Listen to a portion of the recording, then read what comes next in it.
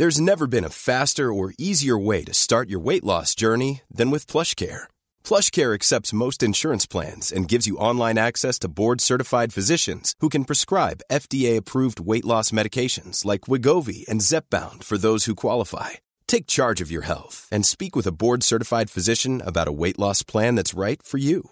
Get started today at plushcare.com/weight loss. That's plushcare.com/weight loss. plushcare.com/weight loss. Burrow is a furniture company known for timeless design and thoughtful construction and free shipping, and that extends to their outdoor collection. Their outdoor furniture is built to withstand the elements, featuring rust-proof stainless steel hardware, weather-ready teak, and quick-dry foam cushions. For Memorial Day, get 15% off your Burrow purchase at burrow.com/acast and up to 25% off outdoor. That's up to 25% off outdoor furniture at burrow.com/acast.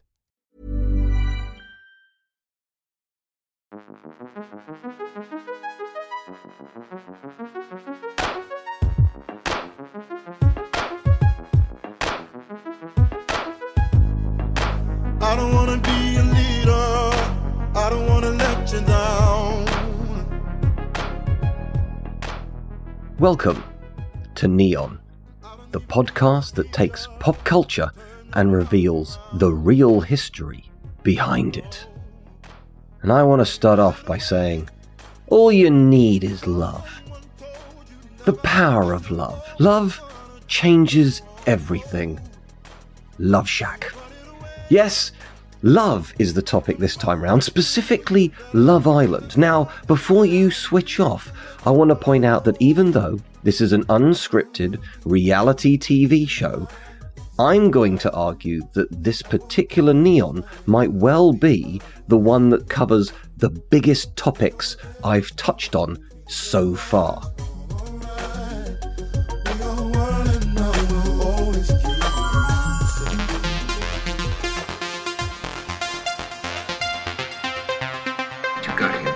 This guy has been creeping around since at least 1700. Not possible. We have been here for 3.5 hours. Now, how many different ways do you want me to tell the same story? Notice anything unusual about Santa Carla yet? No. It's a pretty cool place. I'm impressed. How many questions does it usually take to spot? As your leader, I encourage you from time to time, and always in a respectful manner, to question my logic.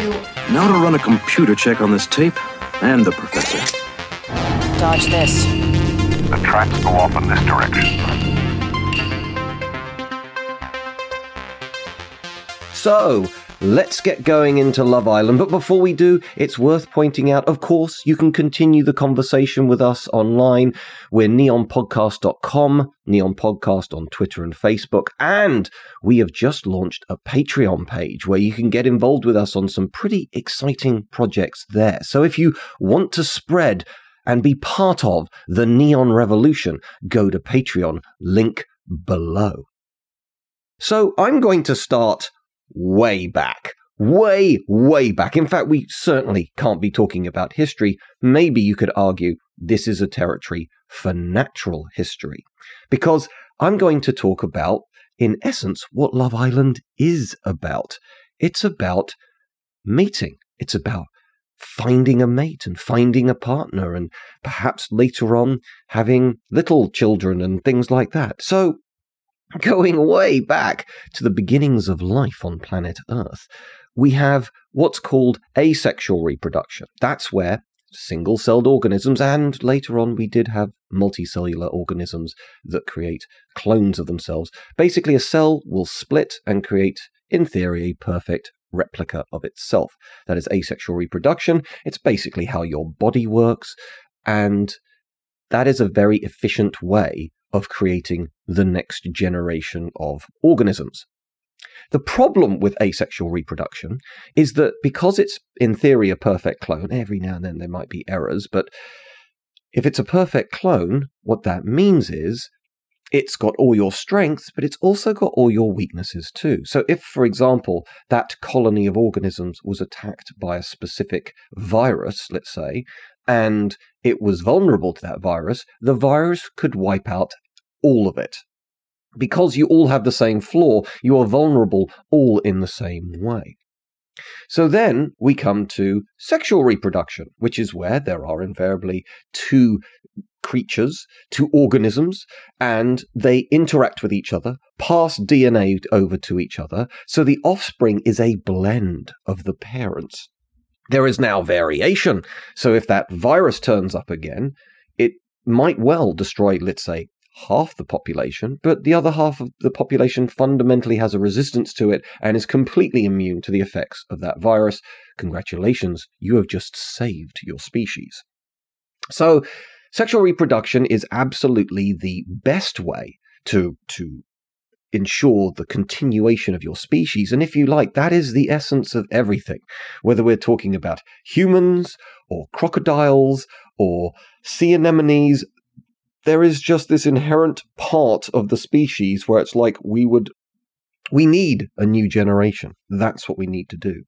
And indeed, there is a brilliant sci-fi movie, Children of Men, which is set in sort of a dystopian London, where the conceit is very simple. For some reason, we're not giving birth anymore. And what does that do to a society? Because a society is set up fundamentally to ensure that there's other people coming down the road.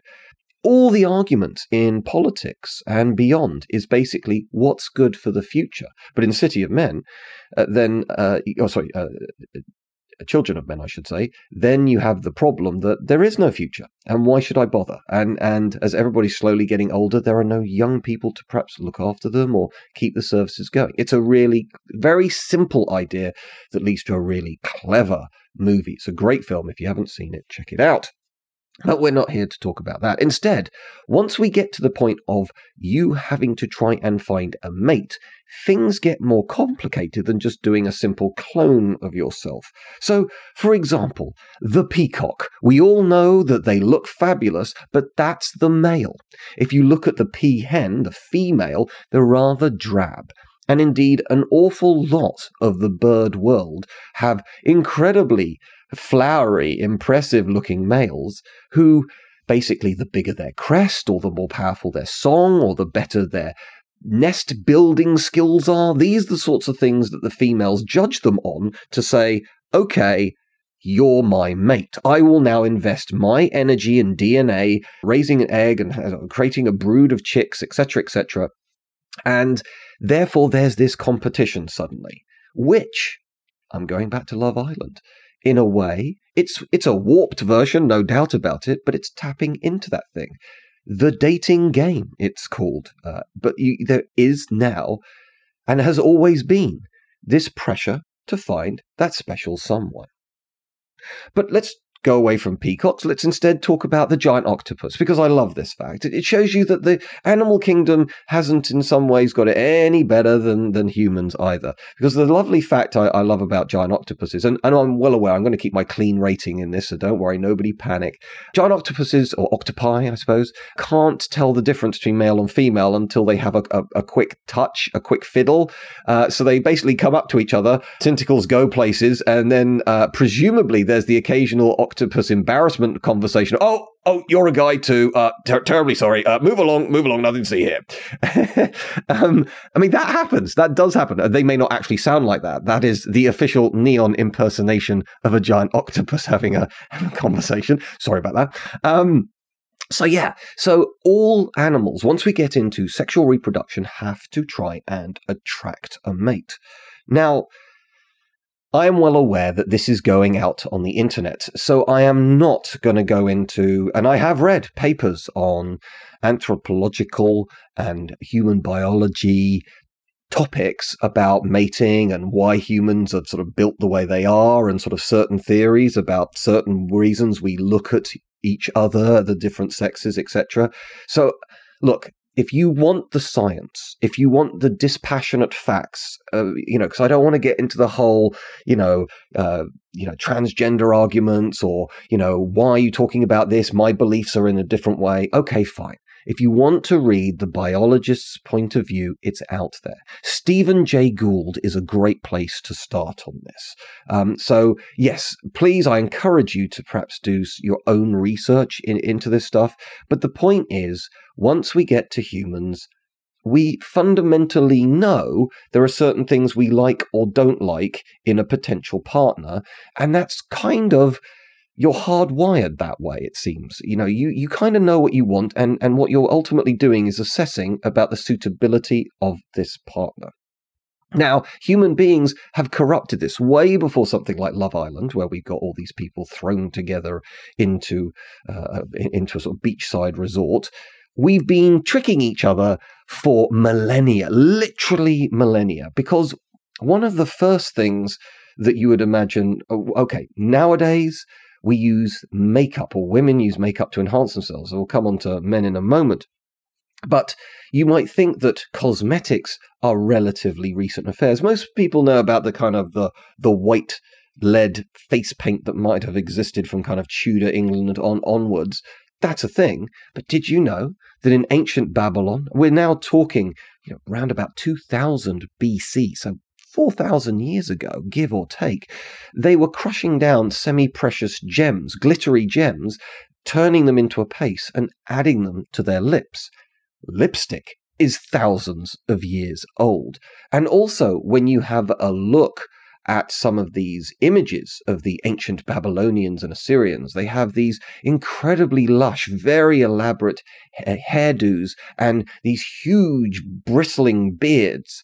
And it seems that these were both wigs and strap-on beards. And they weren't the only ones. The ancient Egyptians, exactly the same thing. Everybody seems to have a luscious head of black hair. So that tells you that hair dye existed, wigs existed. Sometimes you've got shaved heads. That's usually the sign of either a priest or a slave. So, so hair had a certain pedigree there. And indeed, the strap-on beard was super important for the pharaoh too.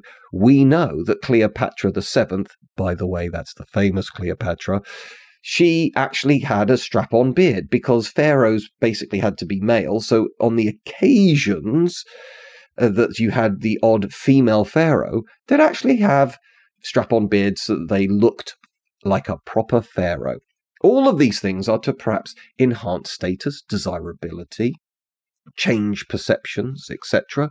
But then, like I said, let's do some stuff about men as well. Yes, when we come to something like the court of Louis XV, we're all well aware that there was that thick makeup, and there were those the huge powdered wigs, and there was this all kinds of makeup was being used, and that was just the guys. Okay, now by then, makeup was being used quite often it was literally caked on. It was incredibly thick layers, and it was quite often to cover defects, things like pockmarks, blemishes that have been created by the ravages of disease could be hidden. Women would sort of like coyly look out from underneath a fan, and this might be to protect bad teeth or bad breath. So this idea of covering up who you are with makeup and certain types of clothing and wigs has been round for millennia and still exists to this day. The irony is, and again, I really don't want to get into the science of this, basically, if you're a young woman, a healthy young woman, you already look desirable to men. You don't need makeup. What tends to happen is as you get older, when you get wrinkles and you get things that are considered, they aren't actually, but they are considered by some areas of society less attractive, then you might want to feel the need to cover yourself with makeup. But what do we get? We get a whole bunch of 20-year-old girls slapping on the makeup, even though they don't actually need to do it. So you have all of this happening because fundamentally we want to try and find that partner and maybe eventually have those children. So let's talk very briefly about children, shall we? I'm not going to say I'm an expert on them, but I do own 2 of them. So we've certainly been through the ringer. And there is this wonderful theory about, generally in the animal kingdom, when things are past their time of reproductive potential, they die.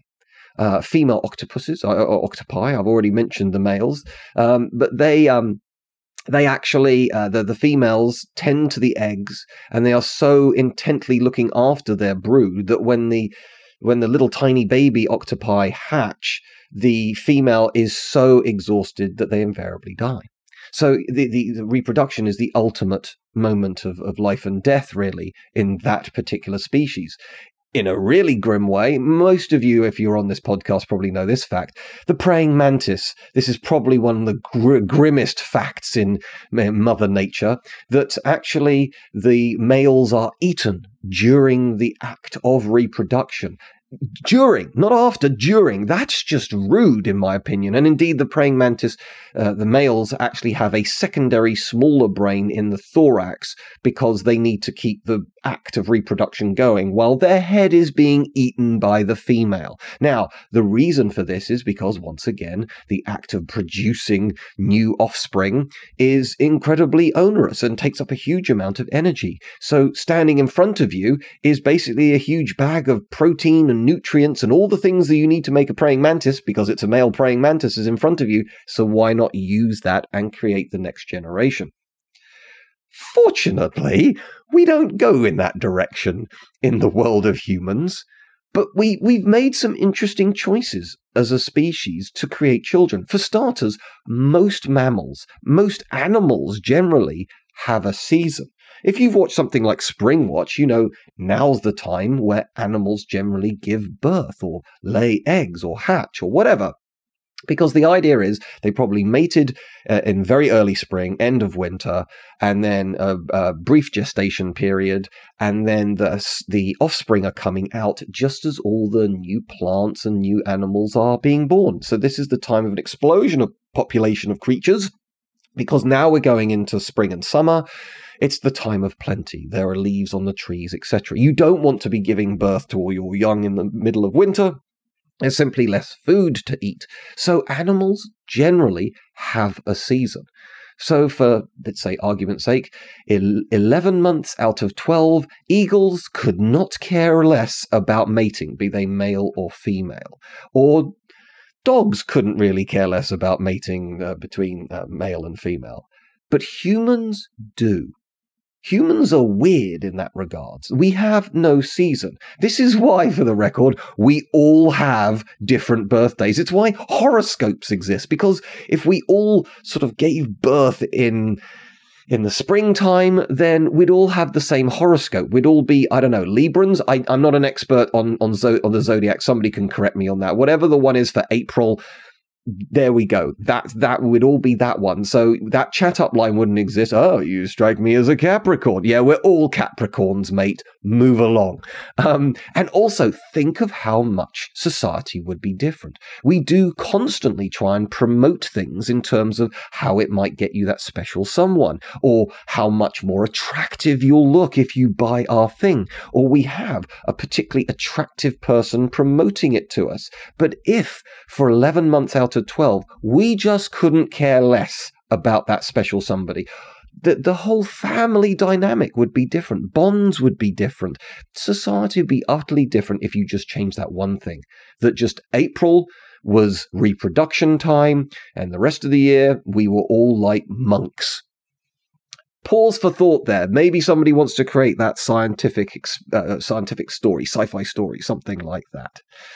The other thing that I wanted to talk about, though, is once we get to the children, fun, aren't they, is compare your average human child to your average calf, baby cow, okay? Baby cows pop out, and within that day, they can walk. Within the year, they are pretty close to the same size as mum and dad, and they seem to be the same mental acuity. I mean, we are talking about cows here, but a 1-year-old cow is about as smart as an adult cow, and can absolutely do pretty much everything that an adult cow can do. Now, let's look at human children, shall we? It takes us a year to learn how to walk or talk. Both of those things are such drains on the child's brain that a child will not do both. You will either walk or talk first. So I guess the chatty ones are the little fat bundles of joy that are just sitting there on their fat bottoms, chatting away and not walking, and the active ones are roaming around the house but are mute. Guess which one I was. And also, by the way, when we say they can talk at the year, it means a couple of words. Rubbish. I'll share with you my first words. I have this courtesy of my parents, was all gone. Because my mother, as a fat little 1-year-old, I'd love a bicky, a cookie from time to time, and my mother would reach up to the high shelf and bring down the biscuit tin and perhaps give me a little bicky, and then my mother would look at me and go, all gone, as in there are no more biscuits, all gone. What I did was clearly think that that was the name for a biscuit, and I would point to the upper shelf and shout, all gone, as in, I want a biscuit. By the way, let's go for it. Let's prove that I have been neon for a long old time.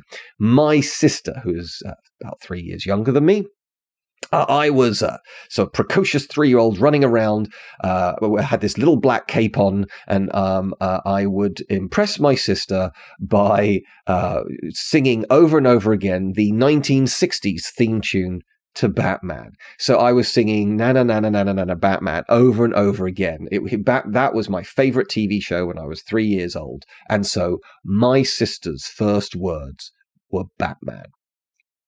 I think that makes her one of the coolest people on planet Earth, but also it makes me pretty darn cool as well, okay? So human beings, human children are an incredible drain on resources, your time, energy, sleep.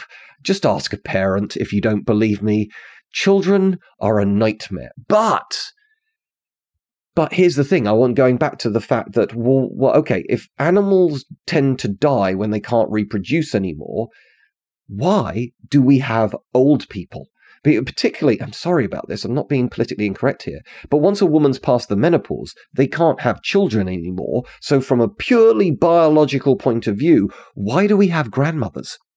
And the theory is, and I love this theory, that human children are such a drain on resources, you need more than 2 people to raise them.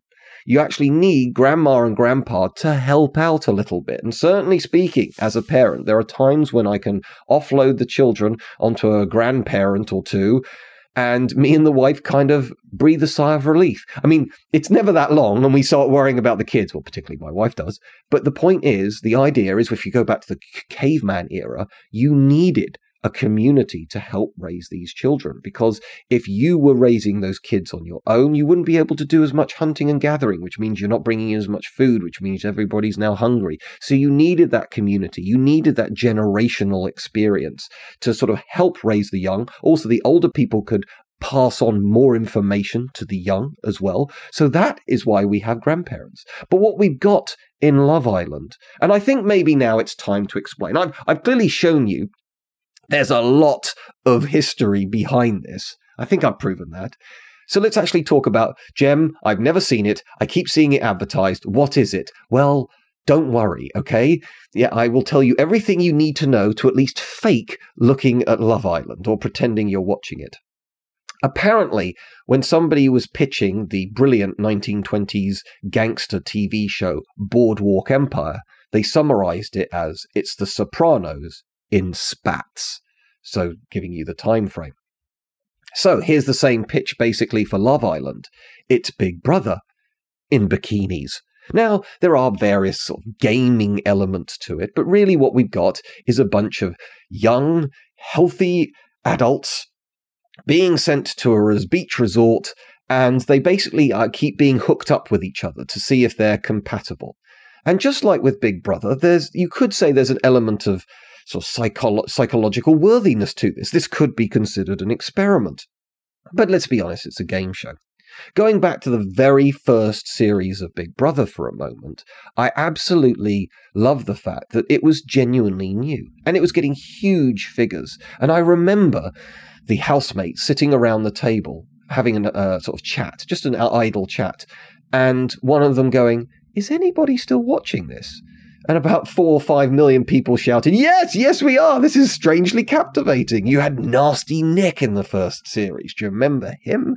And he had no idea that, to him, he was just sort of playing a bit of a psychological game, and he was sort of going along with it. But because he was being seen by millions of people to be so manipulative, that man had a bit of a problem after it, because he didn't realize kind of what an inadvertent sensation he'd created, and he was sort of like the cackling villain. Because you do, even though these are all unscripted scripted. You still need a little bit of narrative trickery with all this stuff. You need some people to root for. But more shockingly is when you look at the people in Love Island, you hear about this stuff behind the scenes, that if you look at X, well, particularly the guys, if you looked at them a year ago, they're a bit paunchy and they sort of weren't looking after themselves. But now they know they're going on TV. Now they know that they've got a camera staring at them all the time, and they're going to be in a swimming trunks for an awful lot of the time, sort of sitting there catching a tan. So almost all these guys kind of look identical. They've all been manscaping and sort of waxing and tanning and maybe getting dental reconstruction and sort of teeth whitening and, eyebrow plucking, and suddenly they sort of look almost false and plastic. For the record, I've already proved in the ancient times men did this, and there's can be some arguments about, metrosexuals, are they really men? Let's face it, when the paratroopers were dropped into Normandy during World War II, in their essential kit, they didn't have moisturizer. And there's a little element of that about me as well. I'm sort of more that than, a guy's got to look as good as possible. But it is worth pointing out there is the word dandy. Now, the word dandy sort of crops up a few places. There's a comic called Dandy. There's Yankee Doodle Dandy. There's a song even about it. What are dandies? Adam and the Ants. I'm a dandy highwayman. The dandies were sort of very well dressed, a sort of group of sort of political thinkers. So they had certain politics linked to them, but they were very much known for being well dressed and well groomed. And this was all a sort of something from the late 1700s into the 1800s. So the dandy men haven't always sort of couldn't care less about our appearances. You could even argue that sometimes people have cultivated the gruff appearance. The 5 o'clock shadow look was a very 80s look. Seeing we're on Neon, let's talk about an absolute classic from the 80s there. So dandyism and just sort of men looking after themselves has been different to women, but they still want to attract women. So this is happening right now on Love Island. But like Big Brother later on, Love Island, by the way, is the biggest viewing hit for ITV2, which you could say is damning with faint praise, but ITV2 has come up with some interesting TV shows. Love Island's one, Plebs is another. Really interesting comedy. It's kind of like The In-Betweeners set in ancient Rome. 4 series of that. I think it's now finished, but it's a good laugh. If you like The In-Betweeners, you like the Plebs, maybe I will do a Neon on them at some point. But the thing is this, they have not got a bunch of good-looking, super intellectual, well-rounded individuals, because that doesn't make good TV. It's the same thing with Big Brother. There is the selection process, and by series 7 or 8, it's like, really? Is this the best that we could come out with in Britain? The answer is no, of course not. The smart people, the sensible people, weren't the ones that they picked. They deliberately started doing psychological testing to see who were the ones who were likely to clash, because people sitting around talking about nice things doesn't make good TV. We want to see controversy. We want to see sexiness. We want to see arguing and shouting and threats. And that's what Big Brother turned into, but also that's what Love Island is, essentially. There's all this power playing going on. There's arguments about, the reason why he hooked up with her is because she was about to leave. At the, behind the scenes, there might have been the producers giving the guy the nudge. You're not entirely, Love Island is under no obligation to make this the truth, the whole truth, and nothing but the truth. Okay, even if you've got hours of footage, you don't have 24 hours of footage. You don't have all cameras on at all times and you're able to see everything. Things are still being selective in their editing. And there's no reason why the production company couldn't go to one of the people on the side and say, you need to be talking to X. So I'm not saying it's all fixed or rigged or anything like that, but what you're seeing isn't, because it can never be 100% of the truth. And fundamentally, they're trying to create a TV show. It's something to entertain people. And if it was boring, nobody would go and see. And let's face it, seeing young, attractive people sitting around in not a lot of clothing, appeals to everybody. If you're gay, you're going to look at the guy sitting there in the trunks. If you're a heterosexual woman, you're going to see the guy sitting around the swimming trunks, and so on and so forth. No matter what permutation, you're going to have it there. It's just, if you like your partner smart, you're not going to find them on Love Island, okay?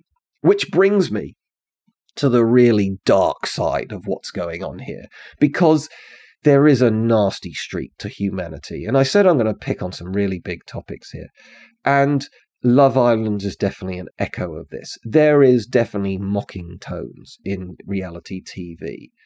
That's happened in Big Brother as well, where there's a certain person who says really dumb things and they just get mocked in the newspapers. And a lot of these shows happen over the summer, which tends to be slower news stories. So suddenly there's a sort of self-perpetuating and self-fulfilling news cycle where Love Island does something sensational, so it gets written about in the Sun, which means that Love Island kind of knows what the stories that Sun wants to know, and perhaps they'll edit things around to give them something else hot, and so you get these sort of cycle where everybody wins, and you keep getting a sort of ever increasing crescendo of hysteria and like laughing and mocking. A lot of this stuff is virtually media bullying. It's like, look how stupid this person is. And that brings me to something that really did happen in the 18th and 19th centuries, when you had mental institutions, places literally like Bedlam, where people would pay to go in and look at the crazy people and point and laugh at these people with either learning difficulties or mental illnesses, who were perhaps standing there just sort of rocking backwards and forwards or banging their heads against walls. There was no medication, and really there was no desire. The really dangerous ones were basically put in cages. Or the straitjacket was used to sort of restrain people, and that's not actually a thing that's used anymore, except if you're an escapologist or something like that. But straitjackets are not a nice thing. And of course, if you think about it, if somebody's sort of scary and violent and they're put in a straitjacket, there's no way that you can go to the bathroom in that. And so, they were quite often covered in excrement and things like this. So people, normal human beings, maybe your great-great-grandfather and grandmother, there are examples of this where people, they got married and then their honeymoon was a quick trip round Bedlam to just, with my new partner, my new husband or wife, to point at the crazy people and, didn't we have a good afternoon in the mental institution? Now we have to get on with our lives. That was the closest thing they got to a holiday. The history's grim, simple as that. But there is that echo. The other thing is, it wasn't until the 19th century in England and later in other countries, indeed to this day this happens in some countries, where executions were a big crowd-pleasing event. It took Britain centuries to think, do you know what, if we're going to execute somebody for their crimes, maybe that's not entertainment, maybe we should do this behind closed doors. But people would turn up. Children would be taken to the executions. When Charles I was executed, people would run out with their cloths to try and get some of their blood, and you'd actually have people wanting to get grisly mementos of a particularly good execution. So you've got all that going on, and it's a sign of how human beings like to see the dark side of things. Maybe there's that element with the executions that at least it's not me. Maybe if it's something like Bedlam, it's a case of that's just weird. I've never seen that before. But human beings have a morbid curiosity, and that itch is definitely one of the ways that it's being scratched in something like the Love Island. And so I'm going to kind of bring all these things together into one last area. One thing that I haven't really talked about in Neon is the Ottoman Empire. I haven't really had much opportunity to do that. I think I briefly mentioned it in the Battlefield one. But actually, my book that's come out in 2018 is The Sultans, a 600-year history of the Ottoman Empire. So it's something that I've done plenty of research on, and it's a fascinating topic. And when you get to the harem of the Ottoman sultans in the great palace of Topkapi in Istanbul, Constantinople, whatever you want to call it, that was something that a lot of Westerners misunderstand. Really, what it was the private quarters of the Sultan. And yet it was sold as a kind of pleasure palace, the ultimate Love Island, if you like. And undeniably, the Sultan not only had wives, but he also had sometimes as many as 300 concubines. But here's the thing. Those women, those 300 women, some of those women would never have even met the Sultan. There was a huge amount of competition, like Love Island, to try and catch the Sultan's eye. And if you did catch the Sultan's eye, you did everything to hang on to it, because there were literally hundreds of other women trying to catch the eye of the Sultan. And what most people don't understand is that the women in the harem, well, first of all, they were slave girls. Now, this is a weird twist of fate and logic here. Bear with me on this.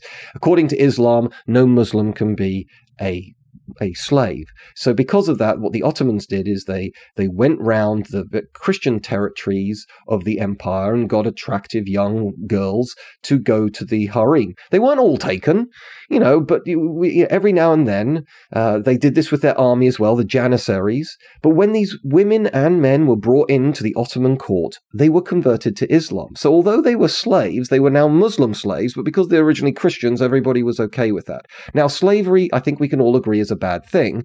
But the thing is, when we say slavery, we tend to mean something like galley slaves or slaves, black slaves in the fields of America. Now, those were brutal, horrible, short lives. Here's an interesting moral conundrum for you.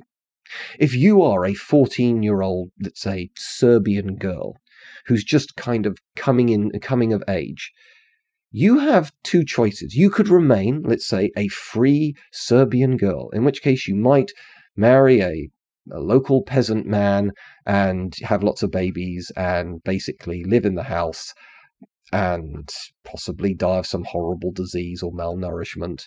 Or maybe you'd have a good life, or maybe you'd have an abusive husband. Not a great choice, okay? Or you become a slave girl and you're taken to the harem, where you have now lost your freedom, but you are living in a palace with Ottoman Sultan levels of luxury. You can't go out. You can't choose who your partner is. It's going to be the Sultan. But you've got the finest silks. You are fed every single day. You are taught things like how to write poetry and to create musical, to use musical instruments and things like that. And if you are lucky enough to meet the Sultan, and if you're lucky enough to become one of his chosen ones, and you have a child, that child could be strangled, could be killed when somebody else becomes Sultan. That's a thing that happened. Or your child could become the next Sultan, the next Ottoman Sultan. See, that's the weird thing. Almost all of the Ottoman Sultans were children of slave girls. So which one's the better life? I don't have an answer for you. I mean, if you want to come back to me on something like Neon Podcast on Twitter and say, I think this, I think that, I'd love to hear your opinions on something like that. But you can see that something like the Love Island, the desperate scramble to get attention, that's a thing which got to the point of like life and death situations in something like the harem. Now, the harem was kept completely isolated from any other men. And this was why you got the bloodline. The weird thing about the Ottoman Empire, unlike, let's say, the Roman Empire or the British Empire, is that there was only ever one dynasty. All of the Ottoman sultans were direct male descendants of Osman, also called Othman, who was the guy who founded it all. So, to make sure that that was a thing, the men who guarded the harem were black slaves. These guys were eunuchs as well. So, if they didn't have their bits, they couldn't reproduce. And if for some reason they managed to, somehow avoid being turned into a eunuch, you could tell if a black man has a child with a white woman. So it was a sort of double test, a double proof to make sure that genuinely these women only bred with the Sultan. So we know that they're pure blood. Now, interestingly, once your son came of age, and if the old Sultan's still around, you wouldn't stay in the harem your entire life. You would actually go with your son and go off to go off to some region and actually help him run that region, which was kind of a training ground potentially for the next sultan. So you weren't locked up in a small room the entire time. And actually, obviously, the sultan had lots of daughters, and they were sort of sometimes married off to sort of like nobles. Sometimes they just sort of stayed in the harem. So it was a very female-orientated world.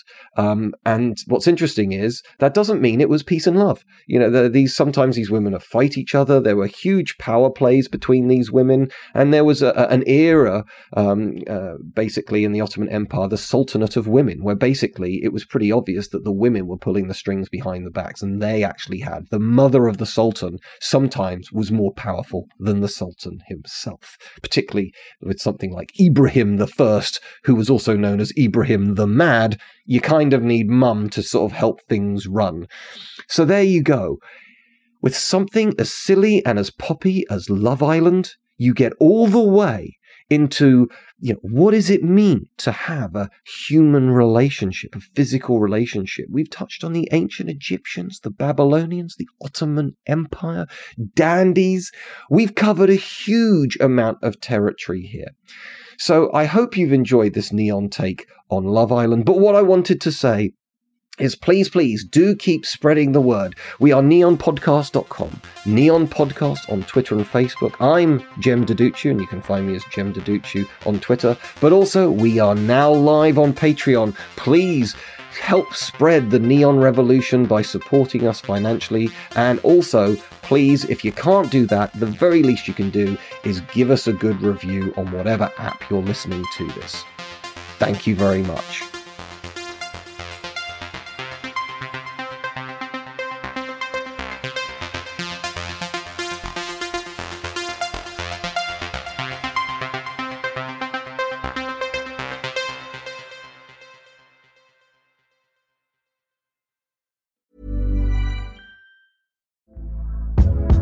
Hey there, it's Michelle Norris. I'm host of a podcast called Your Mama's Kitchen. When I travel, I'm usually looking for a way to find a taste of home when I'm not at home. And one of the things I love to do when I am at home is entertain. And Airbnb allows me to do that. When I was in California recently, I rented a house that had a great kitchen. And when we were sitting around the table, we're all thinking, we're in someone else's house. Someone could be in all of our homes as well. If you have a home, but you're not always at home, you have an Airbnb. Your home might be worth more than you think. Find out how much at airbnb.com/host. Burrow is a furniture company known for timeless design and thoughtful construction and free shipping, and that extends to their outdoor collection. Their outdoor furniture is built to withstand the elements, featuring rust-proof stainless steel hardware, weather-ready teak, and quick-dry foam cushions. For Memorial Day, get 15% off your Burrow purchase at burrow.com/ACAST and up to 25% off outdoor. That's up to 25% off outdoor furniture at burrow.com/ACAST. I'm Sandra, and I'm just the professional your small business was looking for. But you didn't hire me because you didn't use LinkedIn Jobs. LinkedIn has professionals you can't find anywhere else, including those who aren't actively looking for a new job, but might be open to the perfect role, like me. In a given month, over 70% of LinkedIn users don't visit other leading job sites. So if you're not looking on LinkedIn, you'll miss out on great candidates like Sandra. Start hiring professionals like a professional. Post your free job on linkedin.com/people today. Flexibility is great. That's why there's yoga. Flexibility for your insurance coverage is great too. That's why there's United Healthcare Insurance Plans. Underwritten by Golden Rule Insurance Company, United Healthcare Insurance Plans offer flexible, budget-friendly coverage for medical, vision, dental, and more. One of these plans may be right for you if you're, say, between jobs, coming off your parents' plan, turning a side hustle into a full hustle, or even missed open enrollment. Want more flexibility? Find out more about United Healthcare Insurance Plans at uh1.com. Planning for your next trip? Elevate your travel style with Quince. Quince has all the jet-setting essentials you'll want for your next getaway, like European linen, premium luggage options, buttery soft Italian leather bags, and so much more. And is all priced at 50 to 80% less than similar brands. Plus, Quince only works with factories that use safe and ethical manufacturing practices.